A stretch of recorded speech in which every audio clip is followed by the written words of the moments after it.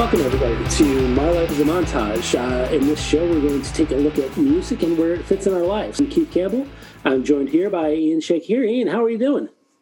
I'm doing great, Keith. Thanks for asking. It's a wonderful cold Friday night, so that's always fun to talk about music, especially the kind of music we're going to talk about tonight. So what have you picked for this portion of your montage?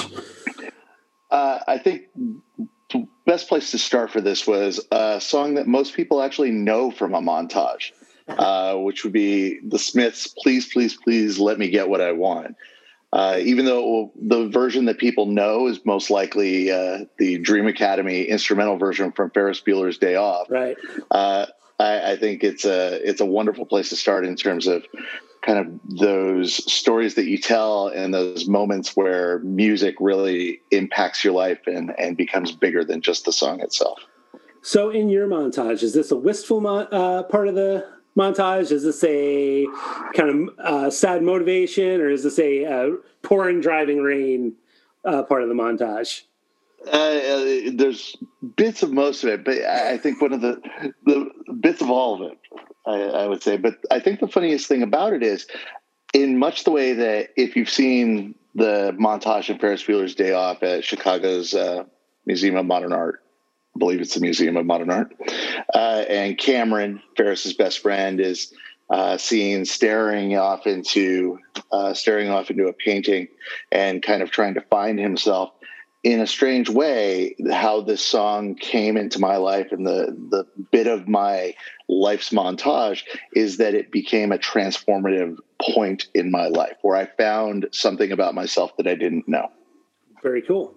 And before we get into that story, let's back up and find out where it landed in the Smiths' catalog and where they were in their lives. So this came out August 20th, 1984, actually a B-side, given its prominence. It's, we were both talking in pre that this was kind of a surprise. It's the B-side to William, It Was Really Nothing. It appeared later on Hatful of Hollow, which was kind of, from my perspective, the Pisces Iscariot to the Smiths. Both the single and the album coming out on Rough Trade. It was written in, according to Johnny Marr, a 3-day period where he wrote the aforementioned William, It Was Really Nothing, and also How Soon Is Now. In the interview that he did with John Doran for the Noisy British Masters series, he mentions how, he'd gotten those two songs out and thought, well, we're going to need a third for the 12-inch. So I've got the fast one, I've got the slow, sad one, and now we're going to mess around and do the really groovy one. And that's how Soon Is Now came about.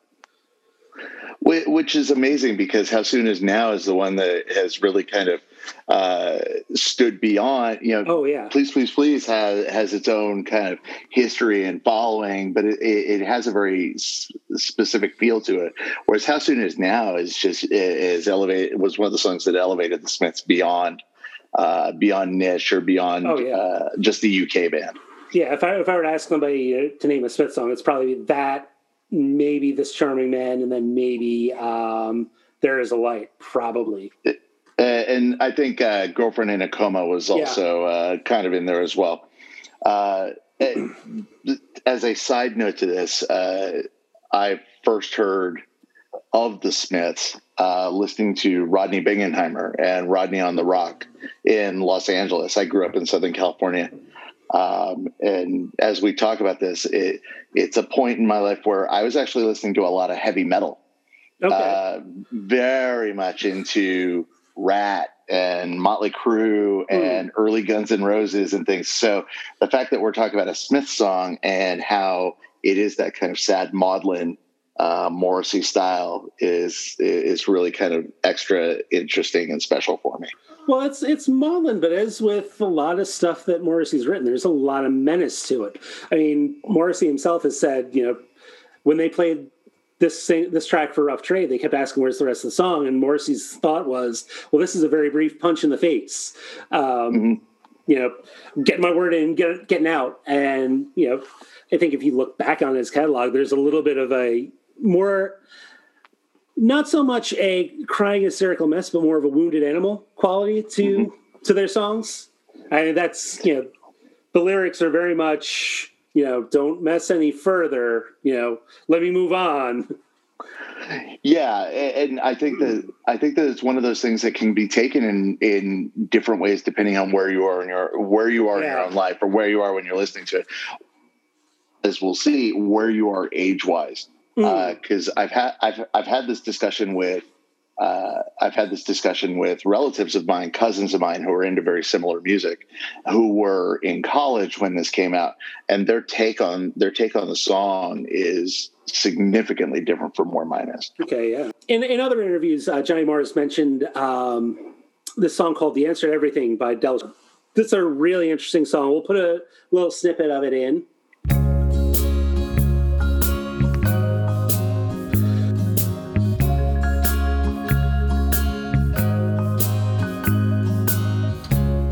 Don't ask me a mountain of questions. And he says, it's a song that his parents used to play all the time. It kind of struck a chord in him. And, as he was kind of turning over stuff in his brain, that's the thing that really kicked Please, Please, Please into his kind of, as he calls it, spookiness and sense of yearning. It's interesting. I found it interesting, too, that they went with that he brought in a mandolin toward the end that has that kind of, I think, in today's world, we would think of a bit more bluegrassy, but where it plays into that is this kind of, it does have this kind of echoey sadness to it that I think really it doesn't directly follow the Del Shannon song, but you can hear the influence there. That's such a good producer. Marr has said that John Porter, the producer of the single, said that the mandolin was his suggestion. Mm-hmm. It's a wonderful little addition because it allows that. It's funny, we talk about the Rough Trade saying where's the rest of the song, but the mandolin is the rest of the song. The mandolin brings it home, and the mandolin really brings it to that kind of, it gives you a moment to kind of, Morrissey's giving you that punch in the face, and the mandolin gives you that melody and the kind of echo to it that allows you to kind of reflect on what you're feeling when you listen to the song for the first time or for the 100th time. Yeah, because that's exactly what sets it apart. Because the base of the track has everything you kind of come to expect from.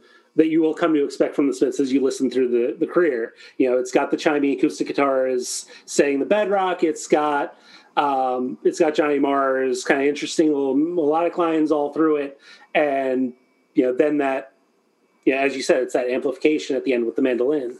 The interesting thing, so going back to that, not to give John Dorn all the credit in the world, but going back to that British Masters interview, one of the things that Johnny Marr pointed out is, and I find his sense of timeline interesting because he considers himself to be, he says, his whole generation is more post-punk. So his thought, that's a really rapid turnaround if you think of like punk as 70, nebulously between 75 and 77, depending on if you want to count the New York Dolls or the Ramones as the start of it, to like 80, and then you've got maybe like 2 years then before the Smiths get going. But that digression aside, one of the things that Marr said was that the important thing for his generation of bands was kind of removing all the rockism from what they were doing. So, almost trying to, obliterate, distorted guitar and all that. And kind of the influences that you're left with are like funk bands. Well, one of the things that I've always found interesting, and I'm glad you brought that quote up from him, or that bit up from him, is because the other thread that they don't often talk about, but is clearly an influence in terms of their peers, is the Smiths were coming up in this post-punk world, but they were also coming up at the same time as the New Romantics. And so you can always hear a little bit of, there is that rock a little bit of a rock deconstruction to what they do, but with what Marr does melodically, and what their music generally does, both the faster stuff and the slower stuff, does have, if you really listen to that kind of mid Smith's catalog, you can hear that there's the jam has an effect there, or a Spandau Ballet, an early Spandau Ballet, or an early ABC, and they do take bits and pieces from that in terms of adding that melody. I mean, because Morrissey's lyrics have always just been poetry set to music. Yeah. And so when we do that, and then you hear the kind of convergence of all these three, of the two, the New Romantics, the post-punk, and then the straight new wave, there was a lot for them to kind of play into and play around with when the Smiths came up. And I think especially in Morrissey's case, there's a bit of a kind of sour grapes of not being included in the punk movement because, you may know, or other people may not, Morrissey auditioned for the band that was going to become The Clash in 75. Mm-hmm. And the whole thing was, we don't think a Manchester lad's going to cut it in this London band. You need to go back up north. And you can hear that kind of you can hear that bitterness in a lot of his lyrics about where he's from. Yeah. You can almost hear that kind of, I've always thought that his vocal affect when he's speaking, that kind of Thurston Howell III talk, the language that he has, it's not he doesn't speak with a Mancunian accent at all. Right. He is intentionally posh in what he's saying. And so it's always been interesting to me that there's, they are Manchester, but I think if you ask Morrissey, it's not by his choosing. Yeah. So as we've mentioned, the song has had a life beyond even the Smiths. As you said at the very top, it was in the Ferris Bueller Museum montage. It's been on the Pretty in Pink soundtrack, which is part of what we'll get to when we get to your story. It's also been on several other movie soundtracks, like 500 Days of Summer. Weirdly enough, the film Sky High. And it's a great version in that. I'm sorry. It's a great version in that movie. Mary Elizabeth Winstead is the bad guy. Spoiler alert. But okay. If you talk to late millennials and early Gen Zers, Sky High is a seminal moment in superhero movies. That's the problem. I'm a millennial of a certain age, we'll say. The song was also in 2011 featured in the annual John Lewis Christmas advert, the piano-based cover by a band called Slow Moving Millie. Take a guess which of Morrissey or Marr was the most passive-aggressive about that version. I'm going to guess Marr. You're correct. Morrissey said he was very happy with the result, and Johnny Marr's quote was... Writing, please, please, please let me get what I want one Friday in 84 is one of the best memories of my life. This hat has not sullied that memory one bit. The faintest praise you could possibly give it. That is outstanding. And it's you can hear Johnny Marr saying it too, especially as he's gotten older. Yeah. And the thing is, the ad's solid. It's a nice, really good, quaintish, like piano-based version of the song. It's a whole bunch of kids interspersed, like counting down the days, like looking up at the clock, like, is it Christmas yet? Is it Christmas yet? And it's really solid. but it's still a Christmas ad for a department store. Yeah. And I think it's funny because you talk about songs like this and that have been covered multiple times. And I think to almost every act that's had a song that's been covered multiple times will always have the one that they're okay with and the one that they wish really didn't happen. I was not able to get their sense of what they thought of either the Deftones or the Hootie and the Blowfish versions. All right. So quick aside here. You made me listen to the Hootie and the Blowfish version. Did. And as you said, you are a millennial of a certain age. I am squarely Gen X. And so Hootie is very love-hate for me. Okay, I got you. As in I love to hate them. And so hearing a halfway decent cover of the song from Hootie and the Blowfish was both surprisingly enjoyable and painful to my soul. Well, the thing is that, as pilloried as Darius Rucker's voice was during the time, dude can sing. Yeah, it's a very pure voice, and he will always. I mean, it's Hootie and the Blowfish. There will always be a certain amount of jokery about them, but let's be real. They're not. They will never be as bad as The Life is the Highway Guy, or or Nickelback, or Creed, or Hootie and the Blowfish were a fine American band in the 90s. Yeah, they fit in that good tradition of MOR artists going back to the 70s. Yeah, definitely. Yeah, they are. They're the Chuck Mangione of 90s rock bands. The recording industry has given us a lot worse artists that have gotten 5 or so number one singles. Good for them. They did a good version of this song. I'm not going to begrudge it. No, and Hootie is not in my life's montage, so it's good that we get them out of the way now. Fair enough. So, 1984, when this came out, what other albums came out? Well, Purple Rain came out. 84 is one of those seminal years. 83, 84, both are seminal years in music, both in the U.S. and worldwide. You had Purple Rain. You had Van Halen, 1984. You had early Metallica come out. So on the metal side, you had some really seminal albums come out. You had some of the greatest. Kind of new wave and post new wave stuff coming out. Synchronicity came out late 83, early 84. Okay. Madonna's Like a Virgin came out late 84. So you had, there's a lot that happened there. Born in the USA came out, and that was the first mass produced CD that hit the market, which was a huge shift in the music industry. That was not my first CD I ever bought, but we'll talk about that another time. Also, kind of a bit of a bummer of a year. That was the year that the Reagan Revolution continued on.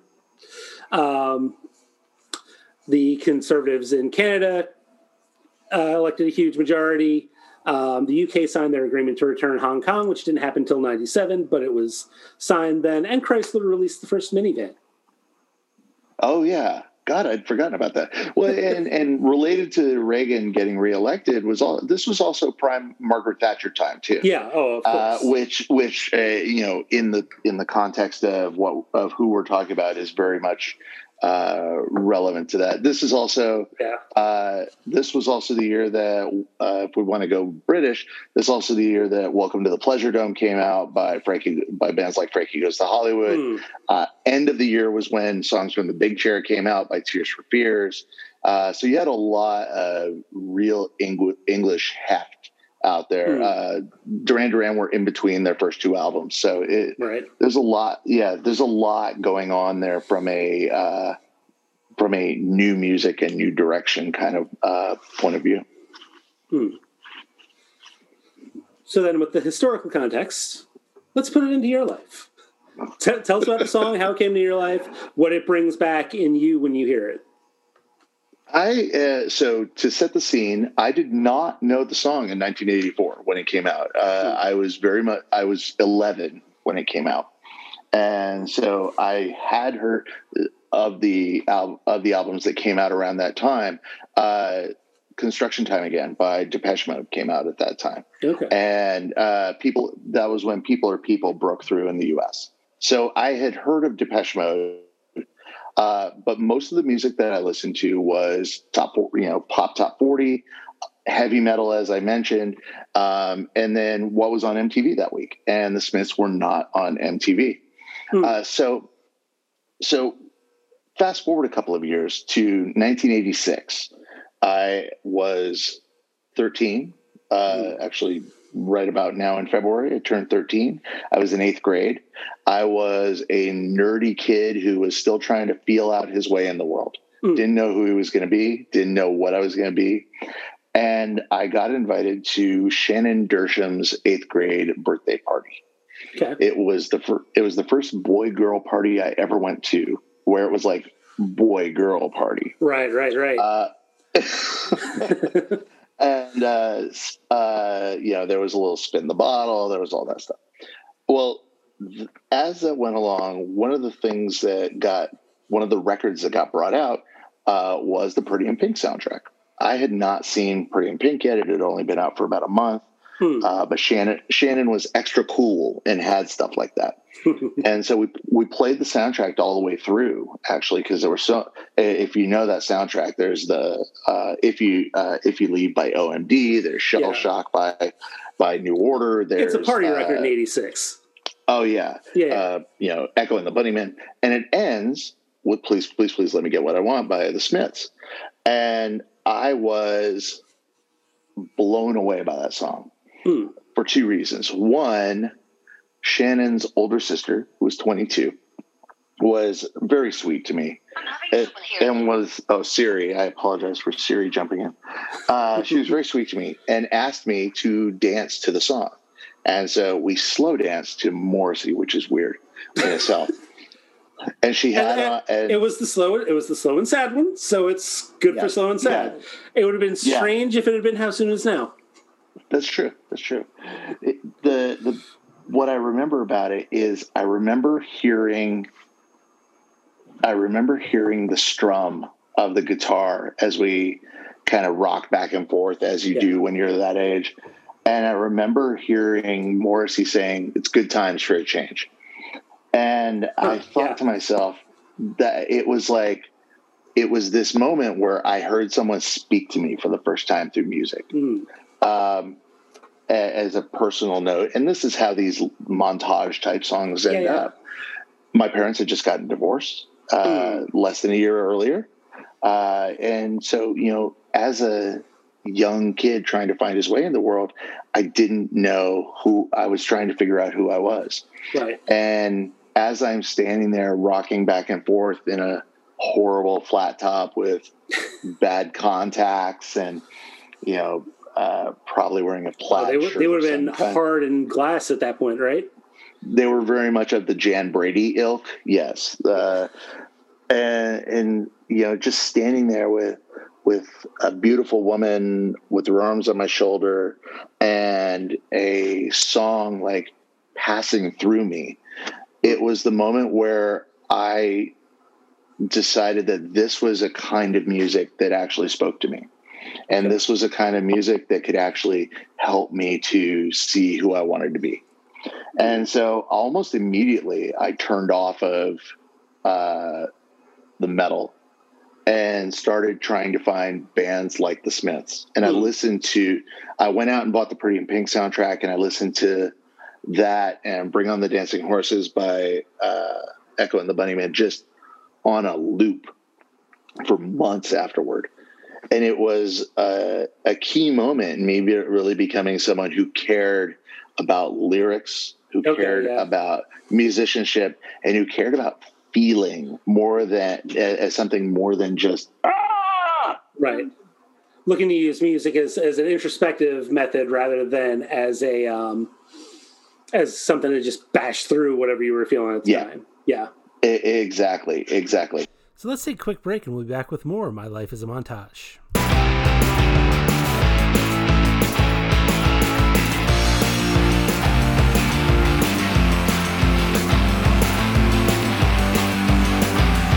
And we are back. So before we went into break, you were mentioning that this was kind of the song that brought you to looking at lyrics. What other sort of artists, Smiths, Echo, you continue on, what were the ones that kind of really grabbed you and spoke to you? Then maybe we can circle back and dig into some of the, the lyrics here that, besides the Good Times for a Change that grabbed you. Yes, I really fell in love with The Cure almost immediately afterward. Those are usually paired.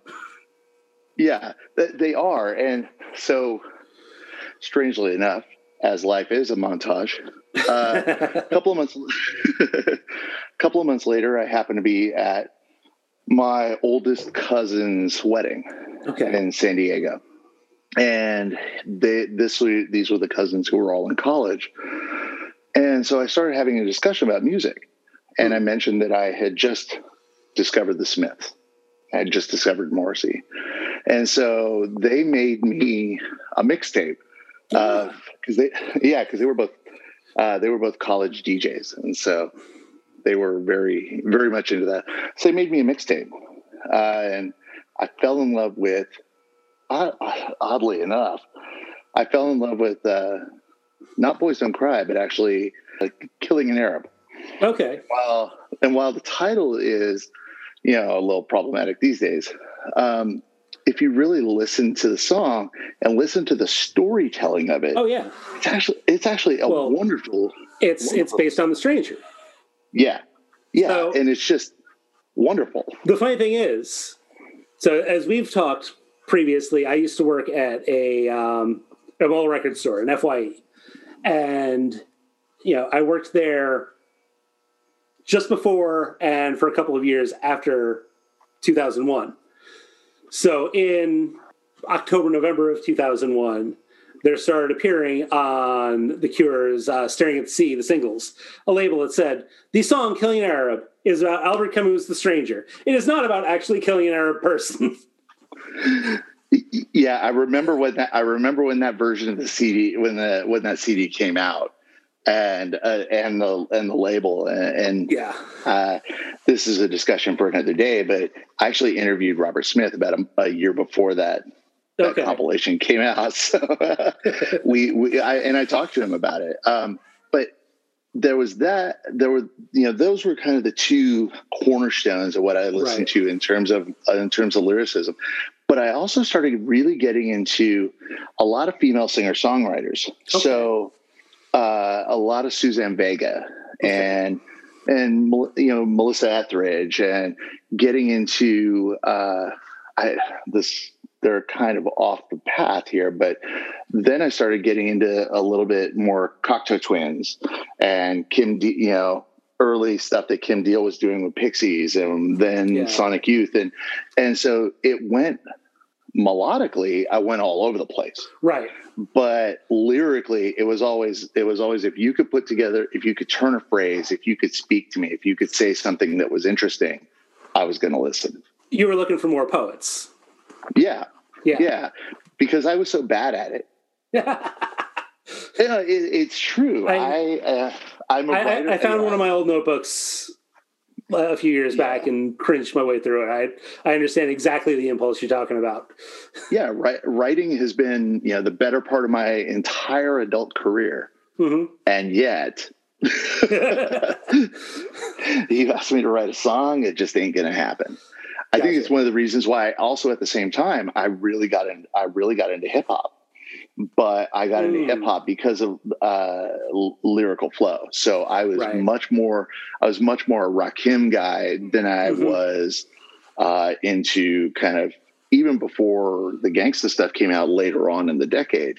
I would definitely listen to that kind of early Q-Tip, early Rakim, like I said, Boogie Down Productions, that kind of stuff, where they were really trying to tell a story. Right. You mentioned having that discussion with your cousins and their older friends. When it came to your peers, I remember, myself, as a fellow person that was attracted to the lyrics of a song and kind of, tuning in with that, getting a couple of strange looks every now and again when I wasn't all like 100% about whatever was behind whatever music was behind the lyrics. Did that run similar for you, or did you find some kin there? Yeah. So, being a freshman in high school, your self-esteem isn't always at the best, and you're trying to fit in, and you're trying to, again, find your way in the world.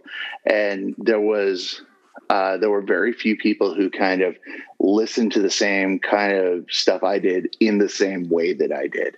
Right. It was a rare thing. So everyone loved U2 and, The Unforgettable Fire, and then Joshua Tree came out the next year. But I was listening to the story that Bono was trying to tell, or listening to, and they were just, hey man, this is cool. Okay, well, it's cool, but what else is there? But there were a couple, and this is, so there was a girl I had a huge crush on, and I asked her out, and she never went on a date with me. She now according to the Ghoul, is apparently a museum curator, like world-renowned museum curator who lives in like Prague or something like that. Okay. And, so yeah. So she probably made the good choice in not dating me. But she actually gave me, she started giving me more deeper bands from that time. Okay. So starting to get into early Cocktail Twins and starting and even going back to that kind of that punk, post-punk era, and getting into Bowie that I hadn't listened to, like the Slim Duke era, the Thin White Duke era. Yeah. Where it was, these guys know how to tell a story. These guys know how to speak to you. These guys know. And so it was really fun to kind of be that, but kind of outwardly I was, I love whatever is playing, that new Cinderella album is awesome, man, or bitchin'. Funnily enough, I saw them in concert, one of those like outdoor amphitheaters, like 18 years ago. So well past their sell by date. And they put on a hell of a show. I was really impressed with them. They, and a lot of those hair bands from that mid '80s era, they know how to play a show. Yeah. But this was that. I don't know. I'm sounding pretentious a little bit about this, but I think it became more about a way for me I couldn't tell my stories, so I listened to people who could tell stories to me. Okay, I can see that. And along that, I also really got into Depeche Mode at the same time, but it was a different love. There was as much the music as it was anything. I just loved their feel and their attitude about it. Right. So I went from, if we want to talk concerts, I went from the last show I saw before I entered high school was Kiss and Twisted Sister. And the first show I saw after I started high school I was at the Music for the Masses show at the Rose Bowl. Okay. So, it was definitely a sea change in terms of like, right. 13-year-old Ian and 14-year-old Ian. And it literally started that night with that Smith song and slow dancing with Shannon Dersham's older sister. Very cool. So if you were to make a mixtape with, this is the first track, give me like the next 4. You may have to cut out some dead air as I think about this.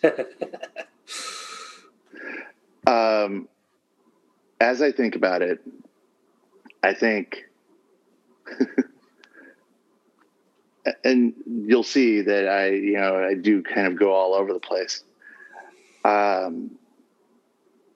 think the original version of Tom's Diner would be on here. Not the dance mix, but yeah.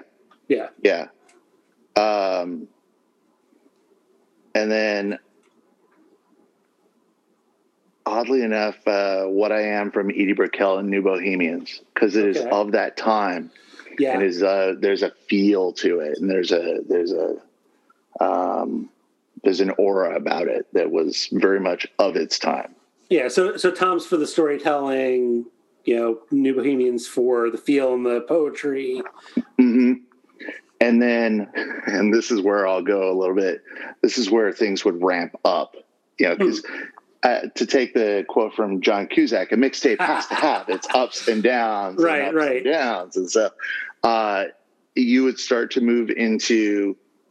Because it would have to segue, I would probably start playing something like The Great Commandment, or something from one of those kind of, or Ola Moore from Erasure would be in that same kind of tone too, where it got more dancey, it got more poppy, but was still kind of a little flowery, a little poetic, a little something that would be able to go along with that. Okay, so I think we've told the story of the song. We've told the story of the montage. We started off wistful, and now I'm kind of sensing it as an origin story, over the shoulder. This is where it all picks up. part of the montage, the very end. Very definitely. This would be where, if you're looking at it in the context of a John Hughes movie, this would be the moment where Ducky, or someone looking like Ducky, is at their lowest. I think the better analog would be Mary Stuart Masterson in Some Kind of Wonderful. Okay, that kind of person, someone who feels like an outsider, is at their lowest and is trying to figure out their way forward, and playing that song in the background while they're sitting in their room, scribbling writing frightening verse to a bucktooth girl in Luxembourg or something like that. Not to use another Smiths quote, and from that, the idea for how we're going to get to the third act and how we're going to see our way through the problems of the day. That's where this song would set that up. All right. Well, Ian, thank you for taking us through a tour of the first of our montages.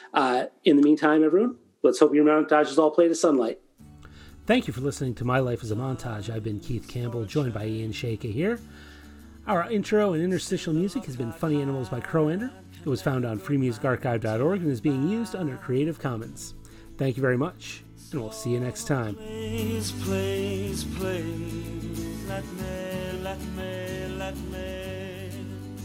me get what I want this time.